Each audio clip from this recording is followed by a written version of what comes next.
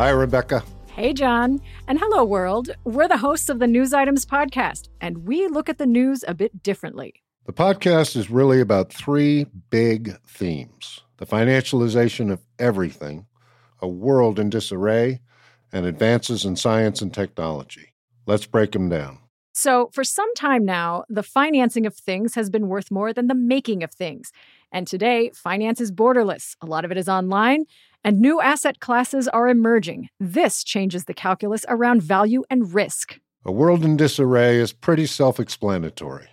The post-World War II order has unraveled, China has emerged, and social and economic forces that once looked like they sustained democracy now seem to be working against it.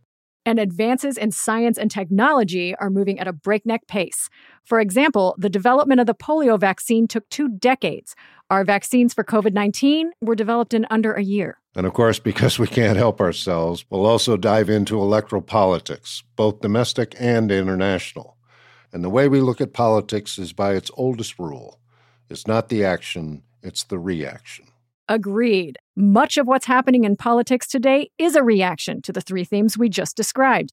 But let us tell you more about the podcast itself. It's based on a newsletter that John started in the summer of 2016. And now it's a chart topper on Substack. Happily enough.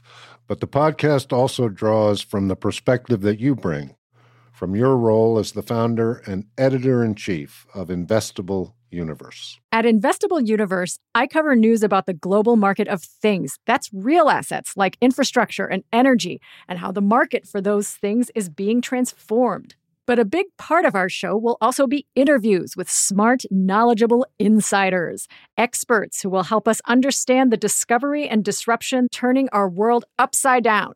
Between us, we can bring a lot of great guests on the show. And we will. But it's not just who we know, it's knowing what to ask. It's about reading between the lines. Not what does this really mean, but what does this really mean? That's right. So join us Monday through Thursday afternoons for News Items with John Ellis and my co-host, Rebecca Darst. We'll cover news that's interesting, important, or both. Listen to News Items Podcast with John Ellis on the iHeartRadio app, on Apple Podcasts, or wherever you get your podcasts.